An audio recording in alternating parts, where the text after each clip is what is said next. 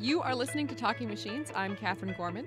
And I'm Neil Lawrence. Today, Neil, you're going to introduce us to the ideas in the bias-variance dilemma. I've never heard of this. Tell me what it is.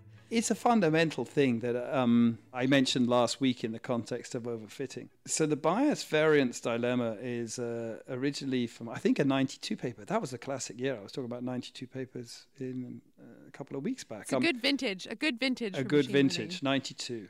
And actually, maybe the ideas are elsewhere as well.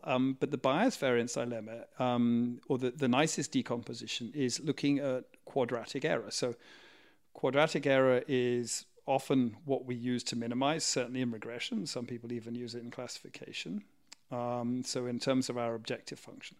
Just stepping away a little bit, one thing, I kind of feel that for most machine learning, there's two fundamental functions. There's what I tend to call the prediction function and what I tend to call the objective function. Now, people might use other names for those things, but the prediction function is what you use to sort of take your data input, and it's the function you run to get your output. So like a neural network. That process, as we discussed a couple of weeks back, is sometimes called inferencing. Yeah. So, but I call it prediction. Yeah. So prediction. And then the objective function, sometimes called the error function or the cost function, is a function of that of the prediction function, and your actual data. And it sort of tries to sort of measure the dissimilarity between your data and your predictions. Now, in the quadratic case, it turned out that there's this very elegant decomposition of this error function. When you try and look at it, and people in the frequentist world are often looking at the performance across all potential future data that you might want to test on, which is a very sensible thing to look at. So if you look at this this object and you say, well, how could this decompose? What's really interesting is it decomposes into, three parts. It decomposes into what is sometimes called the irreducible error, which is the noise. So the bit that you didn't really want. The other parts that are contextually important here are the bias and the variance. So there's these three additive terms. It's the bias squared plus the variance plus the irreducible error. And when you look at the generalization error, you can estimate for any given trained model what parts of the generalization error are contributed from these different parts. So you can't estimate it for all future test data because, again, no one gives you infinite data. But for the test data you have, what you might try and do is estimate the sort of how much error you have due to bias and how much error you might have due to variance. These two different errors are interesting in terms of their characteristics. Now, bias error is error due to your model, your prediction function, not being complex enough to get its head around the data. It doesn't have a head, but in that sense, it's like bias error would be significant for a linear model. So bias error, I think, is reasonably easy to understand conceptually, and maybe variance error is slightly more complex to understand. It's error that comes from slight variations in the training data leading to very different fits. Now, this goes back to, you see where we're coming from, overfitting from last week. So I kind of feel overfitting, what people mean when they say overfitting is they mean variance error. Okay. Now, I have to be careful of my wording here because it might be that you have the correct model. It might be that, like you might, this is the sort of thing you might do, Catherine, I know you might give me data sampled from a radial basis functional network with 27 basis functions. I would totally do that, yeah. You would totally do that. But you might only give me 15 points, right? And then I might come along and try and, you told me it was 27 basis functions. I did. And I try and fit this model with a quadratic error because you added Gaussian noise. And then what I might find is I get overfit, I get high variance error, even though I knew the right model. So I'm not going to get bias error because I've got the right model. Right, but I will get variance error. And variance error is coming from the fact that I don't see enough data to actually determine those parameters well. And so that would be an overfit even though I have the right model. This is a sort of fascinating challenge that, you could have the right model and you still have high variance. So I think that decomposition is super important. And also, because if you understand your error, where your error is coming from, you also can take the right corrective action. So A very well-known correction action that you can take with any set of models is known as bagging. So bagging means bootstrap aggregating. And in that, what you do is you take the same model. This is a Leo Breinman thing, where you take bootstrap samples of your data. So bootstrap samples are you sample with replacement. So like you put all the data points in the bucket, and then you pull 7 data points out, but you do it not like the lottery. Right. You put the draw for the football, right. whether it's American or real football. You don't put the ball back in, so you can get the same data point twice. That's called a bootstrap sample. Got it. And they're super cool. They're useful for all sorts of things. And you fit the models to these different bootstrap samples, and then you sort of average the results. And that deals with variance. So what you get is, you see what happens then is my 27 basis function RBF network. Every time I do this, I'll get a slightly different data set. And I'll get a slightly different fit, and then I average over them. And Breinman was fantastic. That's called an ensemble method. He was a fantastic advocate for these things. So is it functionally making the data you have available larger? It's weird. There's entire books written about this simple method. It's one of the most cited books in all of statistics. On the bootstrap sample. It's weird, and it's called that. It's called bootstrap because the idea is you pull yourself up by your bootstraps. Like Very nice. That's good. Yeah, so you're sort of using the same data and resampling it, and then you don't just get the mean effect. You get bootstrap variance as well. So you can look at variance around the mean. Now, the challenge with that is that to do that, you end up doing a lot more fitting. Yeah. So for small data sets, this is fine. But it goes back a little bit to the dropout thing we talked about 2 weeks ago. There, you're fitting multiple models. They're looking at different parts of the data set in a much more complex way that I don't fully understand. But here, this is a way that is easier to understand. But the nice thing in dropout is actually reducing your computation over the original model. Whereas this, every time you do that fit, you're going to do the same amount of work. Right. So it's practical for smaller data sets, but can become challenging for larger. Another issue with it, and Rich Caruana was someone who worked on this. He showed that, even without bagging, he did a lot of work on ensembles, I think, in the early noughties. And he showed that these ensembles just perform really well, and I think mainly because they're reducing variance error. I can't guarantee that's always the case, because there's some interesting examples from boosting where you reduce bias error. Mainly because you reduce variance error. But the problem is the N classifier, which is a mix of like 100 different models, is just too slow to run. So he did some really interesting work, which he's also done for deep learning, where you go back and you refit a neural network to that. And you get this really slow thing, and then you replace it with one model, but you train that in a clever way to make it reflect the answer. And people have revisited that work recently for the deep learning field as well. Interesting. So I think bias variance, thinking about your challenges, bias error, another thing about it, it's very consistent.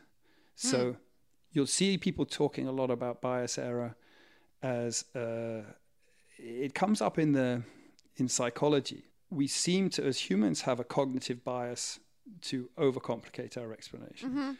So given the same amount of information, so given the same question, from an interesting listener on Talking Machines, any two machine learning experts will give widely varying answers about totally different things because they just overcomplicate it. Yeah.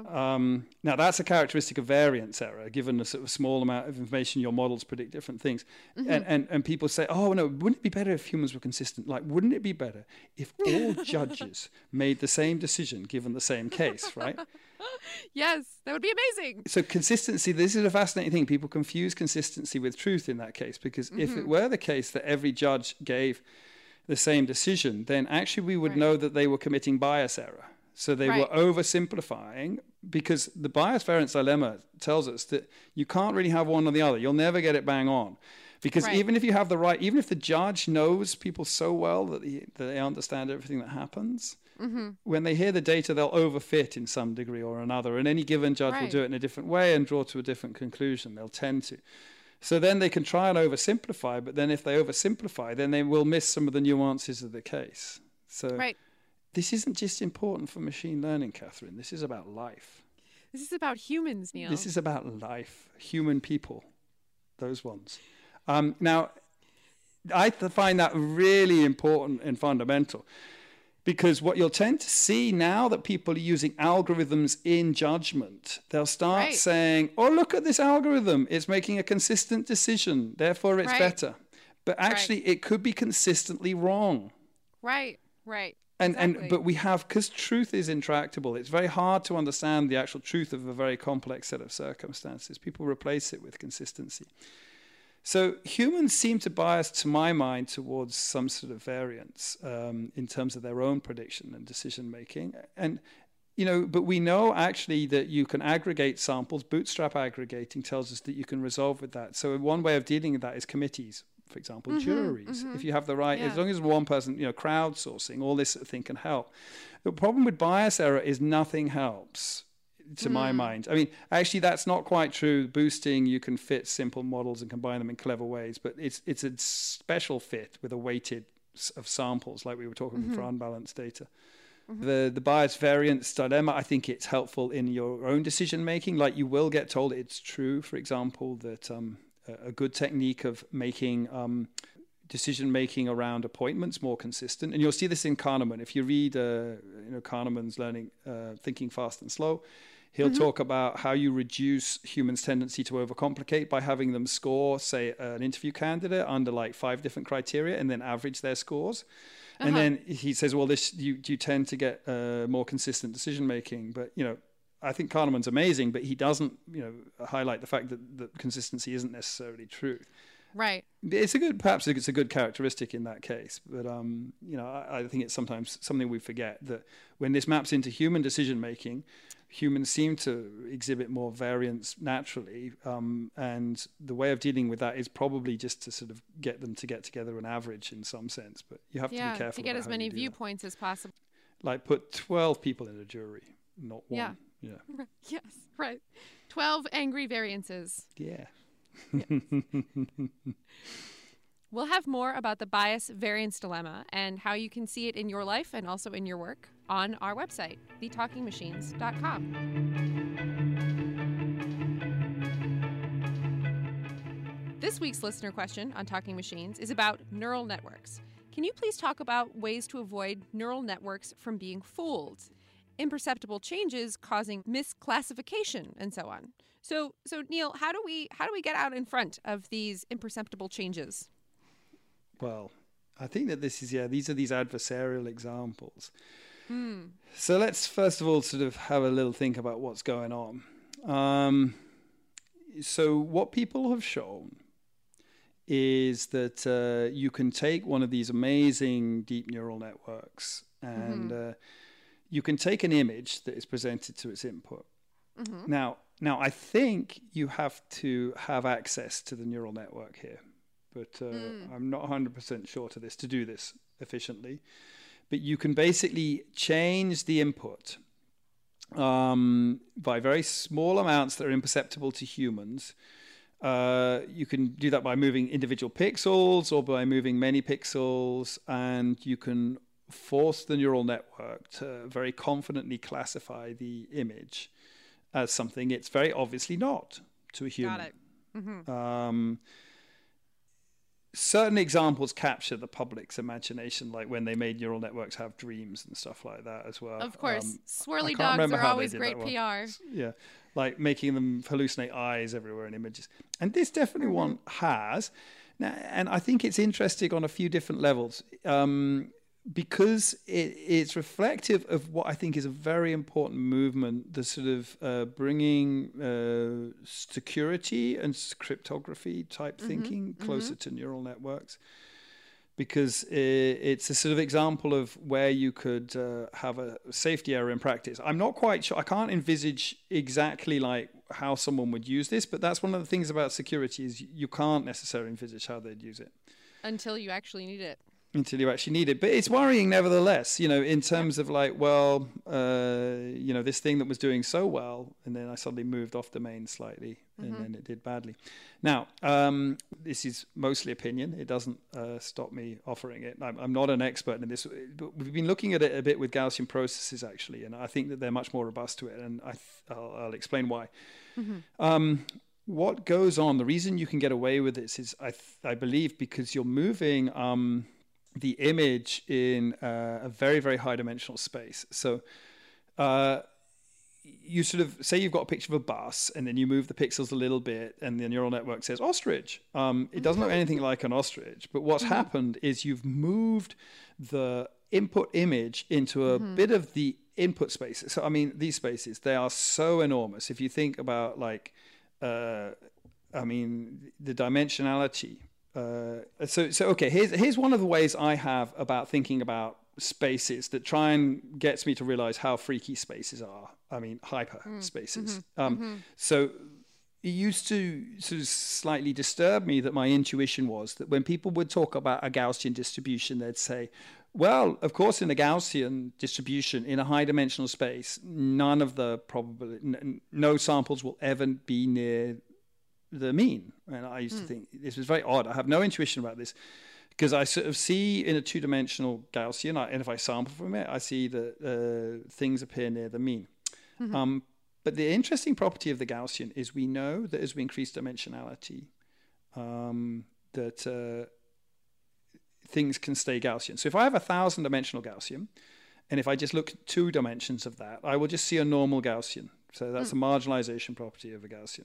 So when I'm looking at a 2-dimensional Gaussian, this thought has occurred to me, that the points that are near the mean, if I believe, I look at this, conceptually, this could be a 1,000-dimensional Gaussian, but let's just assume it was a 3-dimensional Gaussian. So it's sort of a bit like looking through a tree.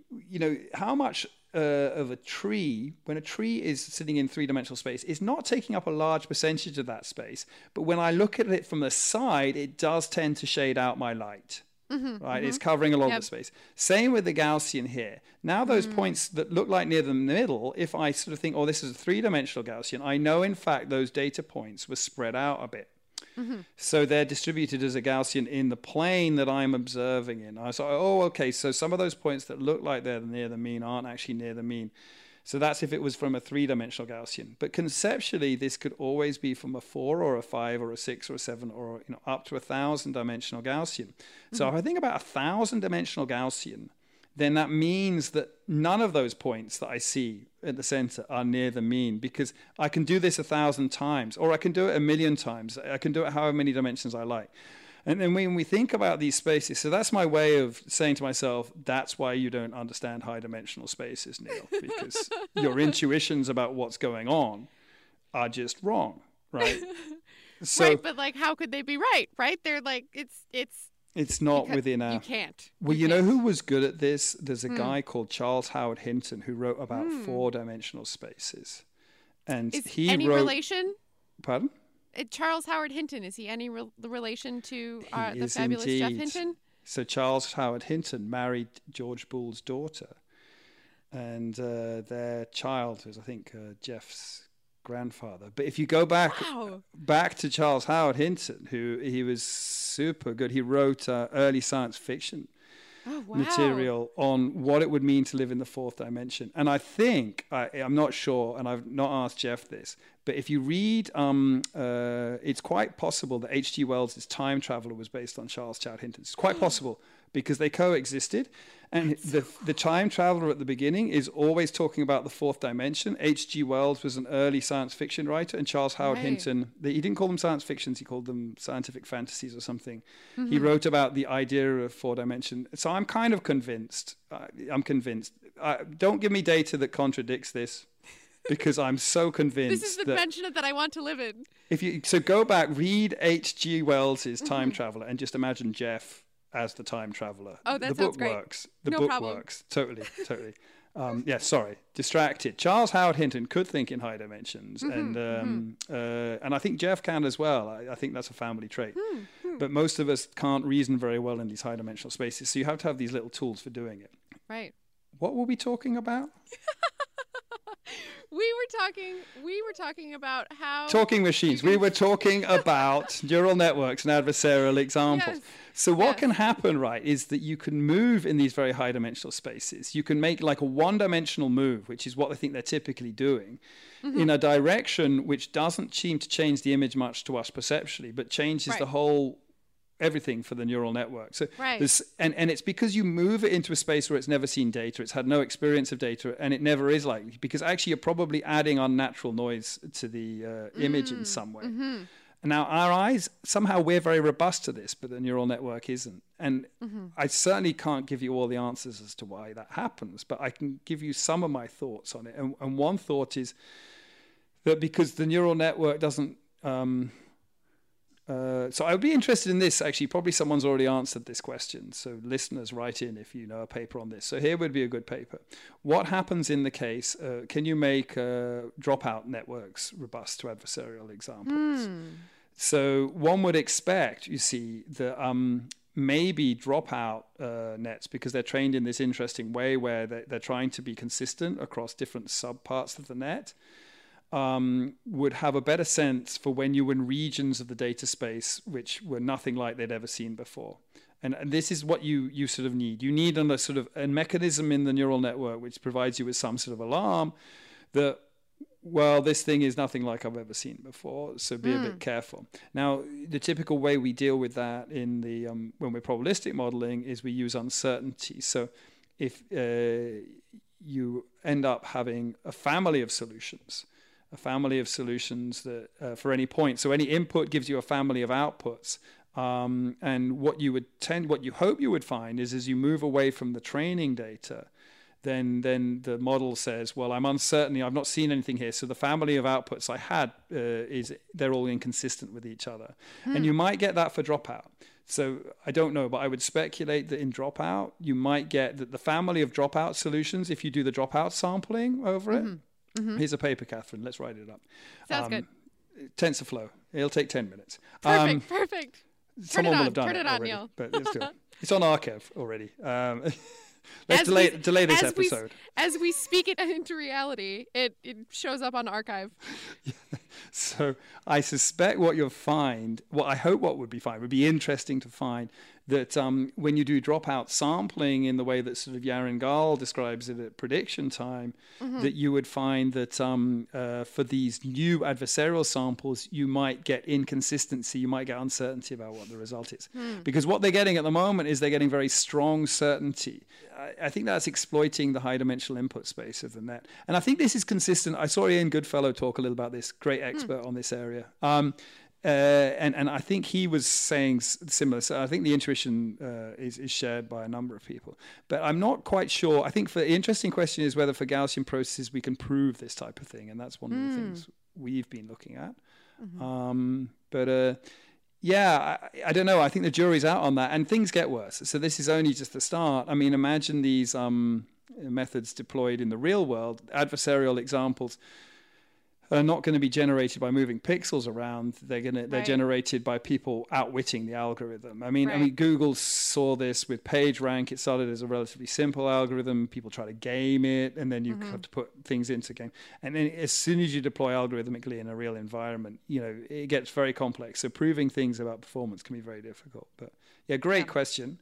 Long answer. Frankly, I don't know, but there were some ideas. If you've got a question for Talking Machines, email us at thetalkingmachines@gmail.com or tweet us at TLKNGMCHNS. And if anybody writes those papers or finds them, be sure to let us know.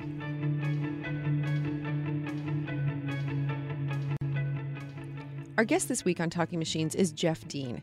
He's a senior fellow in the research group at Google, where he leads the Google Brain team. And we asked Jeff the first question we ask all of our guests. How did you get where you are? So I am currently at Google, where I've been for the last 17 years, I guess.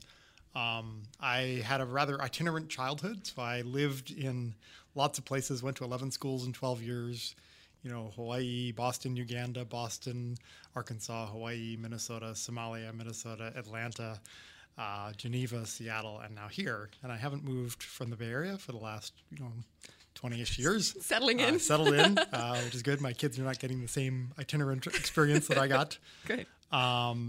And growing up, I got interested in computers because my dad is a medical doctor, but he got sort of interested in how computing could be used in public health problems. Mm-hmm. And so when he saw an ad in the back of a magazine for the first like IMSI 8080 kit computer that you could solder together in your house, I was 9 at the time, I guess. And so I kind of like watched him solder and like tried to help him solder, and eventually ended up starting to program on my own, mostly games at ages, 11 and 12 or whatever. It was, nice. You could type in games from this book I bought of game source code and then start modifying the games. And very cool. And then I sort of just became interested in how computers could be used to solve real problems. I like the fact that you can describe solutions, you can like try things and very quickly get feedback about what works and what doesn't, and extend and modify software. It's a cool thing. And then so I went and studied computer science and economics at the University of Minnesota as an undergrad. That was great. Got interested in actually, I had to do a senior thesis to graduate with honors, and so I did a thesis on parallel training of neural networks. Wow, nice. Ironically, they were all in vogue in their first wave of neural nets, and you still didn't have enough computation then. And well, you still don't, but but you really didn't back then. Right. And so using parallel computing back then was a good way to get more computation applied to the problem. So I came up with some funny algorithm to flow gradients around this weird 64-node hypercube machine. Awesome.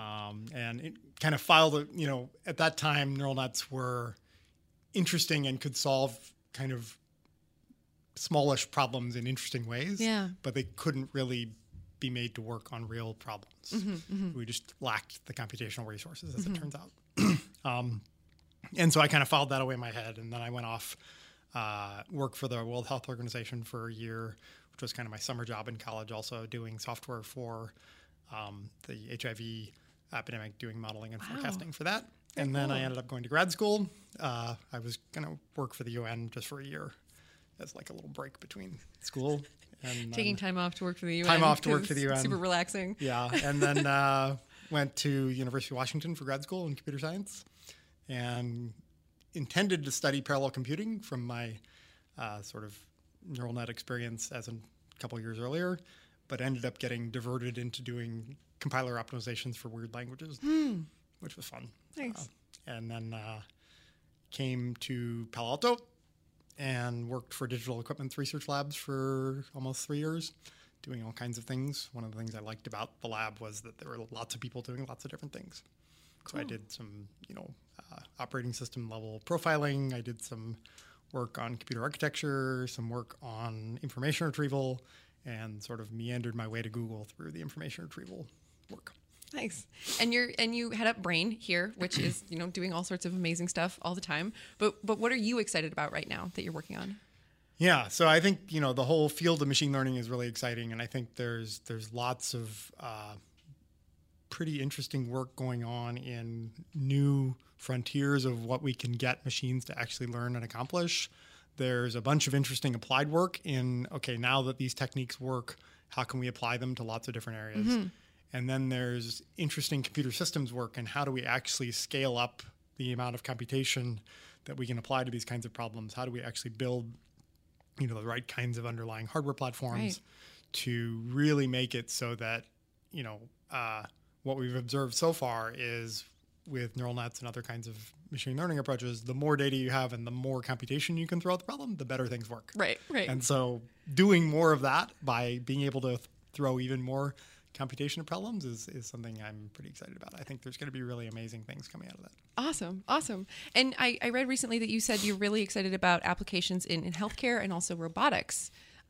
Tell me more about what you're working on there. Sure. So the healthcare work, I think, is an area where machine learning can really sort of complement the kinds of things that existing healthcare professionals do. Mm-hmm. And we have some efforts in problems in medical imaging, because essentially the work over the past 5 years has shown that computer vision really, really works well now if you can collect a large labeled data set and apply, large convolutional neural nets to it.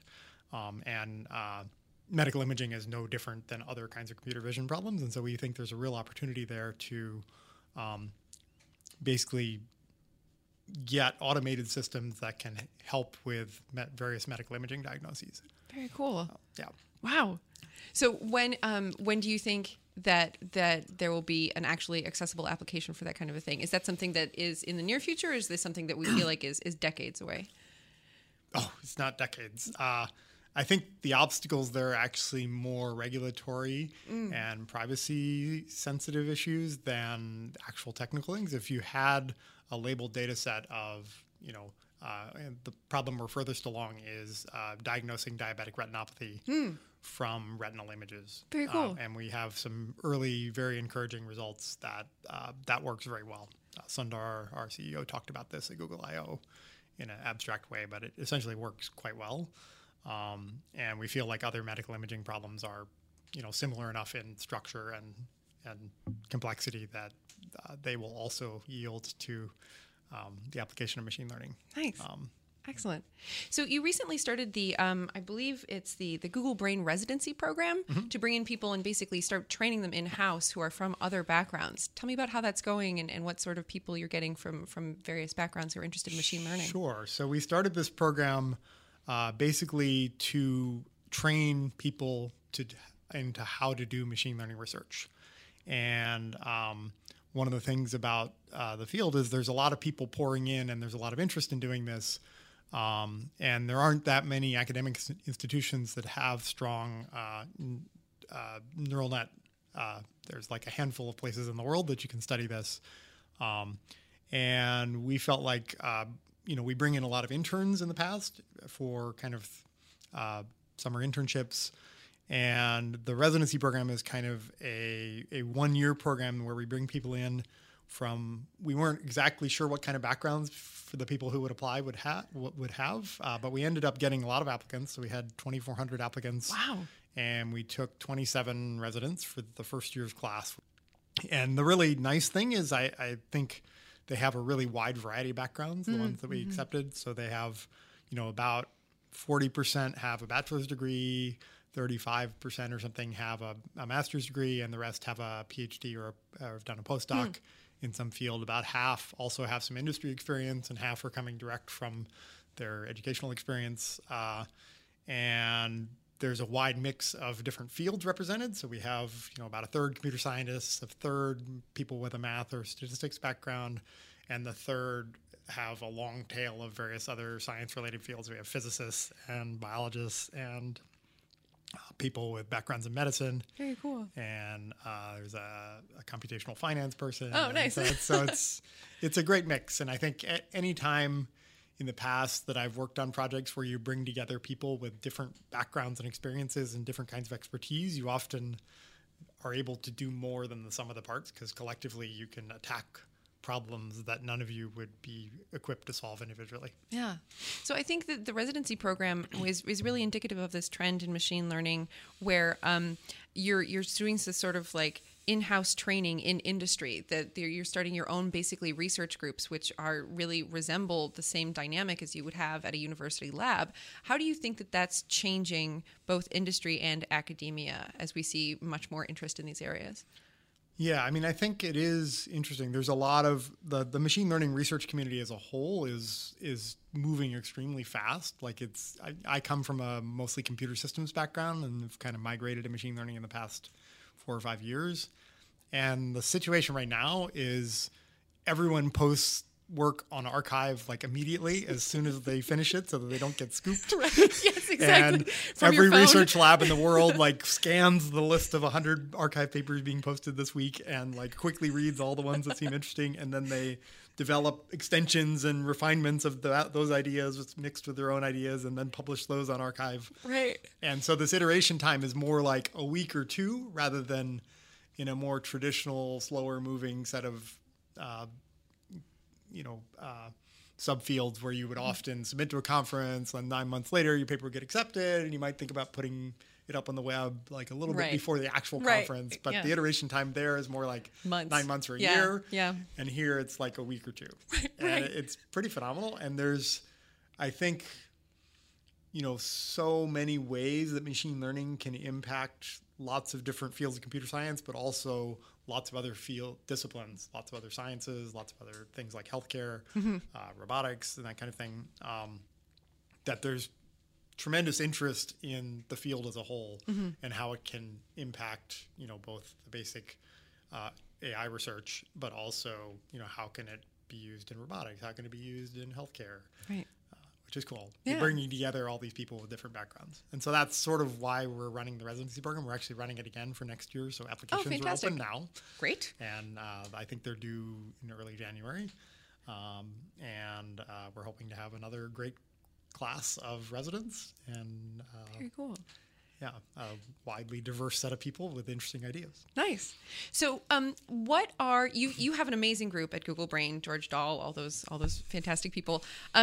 What are some of the questions that you're really excited to be looking at right now? So I think the work in robotics is really exciting. We have a pretty active set of research efforts in there on how can we use machine learning to do much more end-to-end control of robotics. So something where you take a neural net with a camera input and you directly produce torque motor controls for the output of a robotic arm or something without any sort of hand-coded algorithmic control system. It's just learning from hand-eye coordination how to do stuff with its arm. Wow. So we have a robotic lab that we've set up. We discovered 20 unused robotic arms in a closet from a company that Google had acquired that was going to be a sold product, but ended up being, changing the product plan. What a closet to walk into. Right. And so one of our robotics researchers said, "Hey, this is fantastic. These arms." So we now have an arm farm. I liked the arm pit, but but we decided on the arm farm as the name. And so there's a lab where we can explore sort of parallel collection of data across many robots that are mostly the same, but subtly different, where they have the camera in a slightly different position. We didn't exactly calibrate where their camera is above their shoulder. They only have one arm, so I don't know if it's still called a shoulder, but joint. And so that's been a really good thing for doing experiments on real robots. And we also have a pretty active work on simulation environments for robots. Very because even if you have 20 robots, it's very hard to actually get a lot of experience on that. So that's been pretty exciting. And then we have, a wide variety of other kinds of things going on in language understanding and computer vision problems. We have a pretty active effort around really improving machine translation. Yeah, the Google Neural Machine Translator? Yes, it's very exciting. Yeah. We just released a pretty comprehensive archive paper, plus the first production language pair of Chinese to English.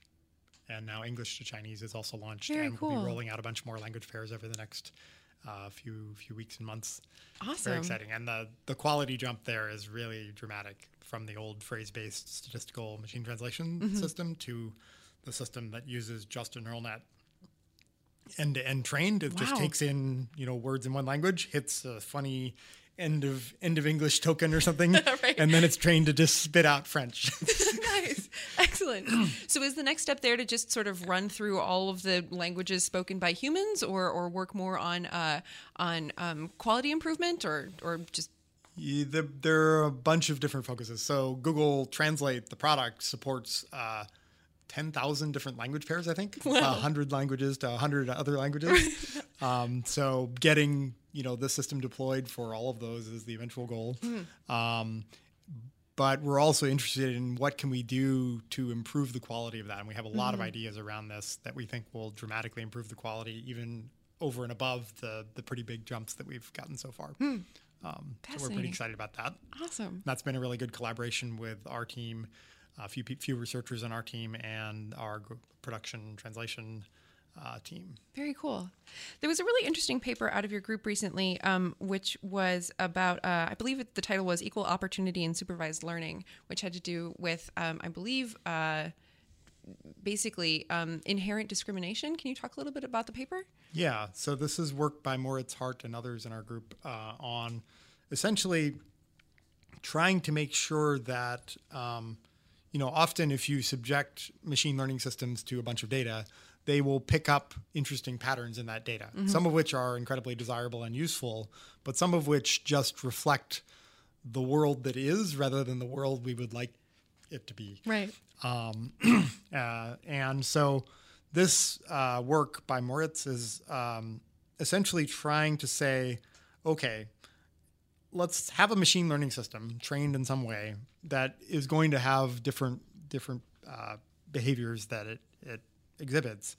And is there a way to correct for behaviors at the output of that system, so that regardless of how we train that machine learning system, how can we make sure that it has fairness properties so that, for example, regardless of your race, you get an equal chance to be presented with an opportunity to have a loan, even if the machine learning system itself might have picked up on other things that are correlated with race, Right. that might say, well, you should or shouldn't get a loan. Right. And so I think this is a really important issue, is how can you make sure that the machine learning systems that we train and build have the properties that we want them to have in terms of fairness and not having bias and so on. Building in the ethics that we would like to see. And the approach that I think Moritz has taken here is really nice, because it's essentially a way you can take any machine learned system and then add this extra corrective algorithmic aspect to it at the end,